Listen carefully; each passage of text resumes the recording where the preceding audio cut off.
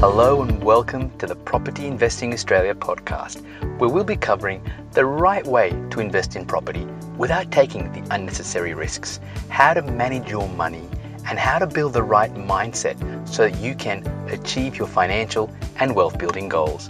I'm your host, Niro Thambi-Pillay. Hi, it's Niro here, Buyer's Agent and Director of Investment Rise, and today I want to talk about what's happening around the property market as I record this at the start of September. Now, you may have already seen some pretty scary headlines like this one. House price plunge spreads with biggest monthly decline in 39 years. And when you see these headlines, it can definitely be scary, it can definitely be off-putting. But as an investor, you have a huge advantage because you have the ability, if you want to look past these scary headlines, analyze the data and actually see what's happening for yourself. And my aim is to help you understand that in this episode. So to begin with, let's have a look at some CoreLogic data about what's happening around the country.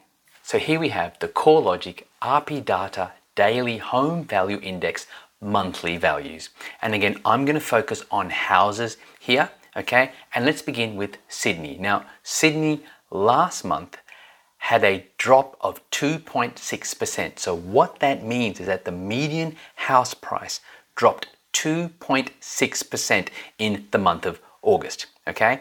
Now, what that means on an annual basis is that the median house price has dropped 2.5% from this time last year. So that means that anyone who has bought median priced houses in the last 12 months, the odds are that their house is now worth slightly less than what they paid for it. Okay, now again, this is median price point data, and stay with me until the end because I'll show you how this can sometimes be misleading. Okay, let's have a look at Melbourne. Melbourne last month, median house price dropped 1.5%, and that means for the 12 months to date, house prices have now dropped 2.7%. Okay, so again, our biggest two markets, as what's been reported in the media, are definitely struggling the most. But let's have a look at Brisbane, which includes the Gold Coast, and median house prices last month dropped 2.2%. But for the year, they're still up 17.9%. Adelaide, according to this data, the median house price dropped 0.2%, but year on year prices are up 22.6%. Perth last month dropped 0.2%, but is up 5.1% for the year, okay? And if I scroll down here to Darwin, we can see last month, it was the only capital city market where the median house price rose. It rose 1.1%, and for the year, prices are up 5.6%. Canberra was down 2% last month, but it's still up 6.2% for the year. Hobart also down 1.7% last month, but up 6.2%. So when you look at this data, it looks like pretty much everywhere prices are dropping, okay? And that could easily be the misleading conclusion you take from this data, okay? When you look at this median price point data and then you look at the headlines, it can be very off-putting, okay? It can be very, very scary. So now what I want to do is actually look at one of these capital city markets and give you a bit of a blow-by-blow of what's happening from a suburb-by-suburb perspective. And again, I'm going to use CoreLogic data, okay? I think as an investor, you need to stick to one source of data when you're comparing what's going on. Otherwise, you can easily make some wrong decisions. So I'm going to stick with CoreLogic data. So here we have, again, some CoreLogic data breaking down what's been happening on a suburb-by-suburb basis, looking at the Brisbane market. Okay, I'm just picking the Brisbane market because I still believe that overall Brisbane has some great fundamentals, as do many of the markets around the country. But if you were to just look at the median price point data, you might think, oh, maybe you've missed out. Okay, so this particular graph here shows you what's happening across Brisbane, across the suburbs. Okay, and so you can see here that the sort of the pink, red lines, red colors rather, they highlight suburbs that are falling in value. And then anything that's sort of gray or white is kind of indicating that it's price neutral. And anything that's purple, and the more purple it is, shows that property prices are rising. Okay? Now immediately then when you look at this should raise some questions, because if the median price point is actually falling in Brisbane, or fell last month, then how come there is still so much purple on this graph? Okay, and what it shows you here is, if you look at it, these pink areas, okay, they are all some of the more higher priced areas in Brisbane. And these are the suburbs that are bringing down the median price point. Okay, it's because in Brisbane, a lot of the top end suburbs, they're the ones that are starting to plateau, starting to go backwards slightly, okay? And then that's what's impacting on the median price point. But a lot of these suburbs in the middle ring and the outer ring are still showing a lot of strong price growth, okay? Yes, this data is for the last 3 months, okay? But I think what you're going to see is that different suburbs are going to perform differently. I've said this time and time again on past episodes, okay? And so median price point data, sure, is an indicator, but it doesn't mean that the entire market is struggling. But as an investor, you have the great opportunity to be able to sift through this data, invest unemotionally, and find those pockets that are still doing very well and also have good long-term fundamentals, okay? And that's what I'm trying to show you here, is that if you look through the actual data behind the median price point,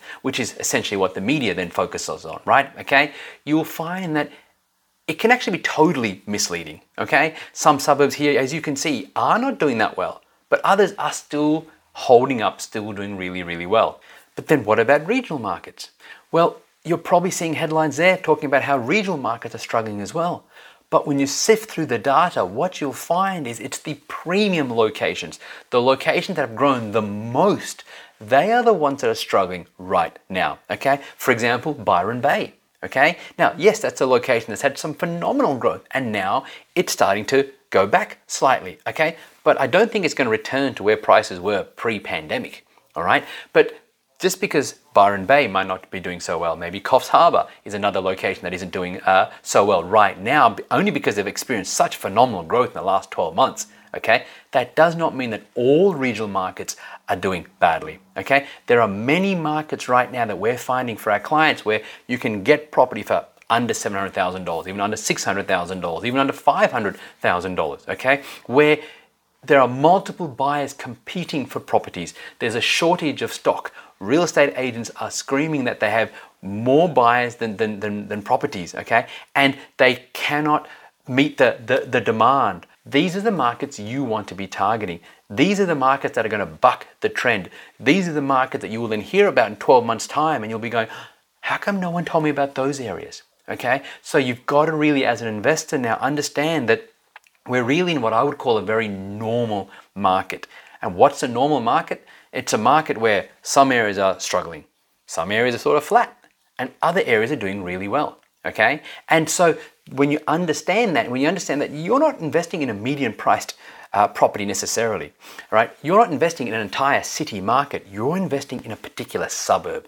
And that's where suburb location is so important, regardless of whether you're looking at a regional area or even a capital city, okay? Now, I've spoken to you about Brisbane, I've spoken about the median prices, I'm showing you literally how, according to CoreLogic data, the very data that the media is using to talk about property crashes, is revealing that different suburbs are doing very well, okay? But here's now a news article that really kind of paints a very different picture. Now, this is an article that talks about a property in Springfield Lakes, which is in the west of Brisbane, okay? And this is an auction that happened just last weekend, all right? And here's what the article says. There are 16 registered bidders here today, and they've done their due diligence. Mr. Hamilton said, "We know it's in great condition. We're not looking to damage the spirits of everyone else here. It's a quality home, that's for sure. And when it comes to location, it's arguably the best location in Springfield Lakes, overlooking the Bushland Reserve." Mr. Bailey left the auction to show the man the report, while the remaining bidders took the home to a $1.26 million sale, making it the top Springfield Lakes sale of the year and just $55,000 below the suburb record that was set during the boom in October of last year. An auction of this size with so many bidders tells me that news that the market is crashing and no buyers are interested in property in Queensland is clearly not the case, Miss Bailey said. And it's not a cheap property.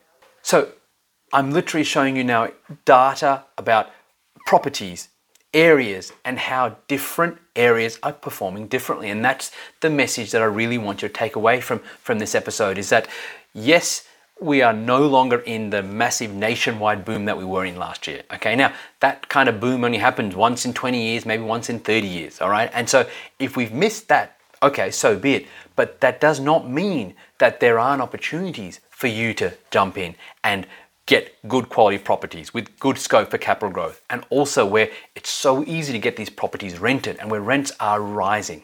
All right, and as an investor, you can start sifting through the headlines, sifting through the data, and making more informed decisions. Okay, because ultimately, if you're looking to build financial security or financial freedom through property, then you've got to start divorcing the headlines and divorcing the emotions from data and make investing decisions based on actual facts and figures.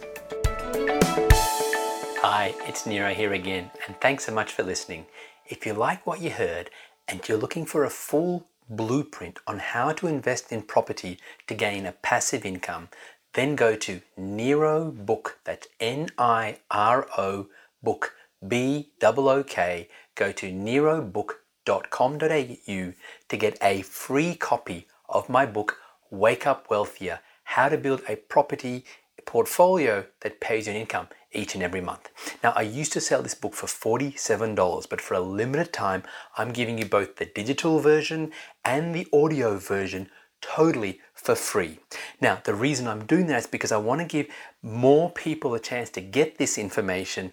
Plus, I also know that a certain number of you, when you go through the book, will like what you see and you'll reach out to find out more about our future services. But even if you don't, that's okay, because the book itself is a full blueprint about how to build a property portfolio that pays you a passive income, even if you've never invested before. So if that's what you want, then go to nerobook.com.au to get your free version of the book while you still can.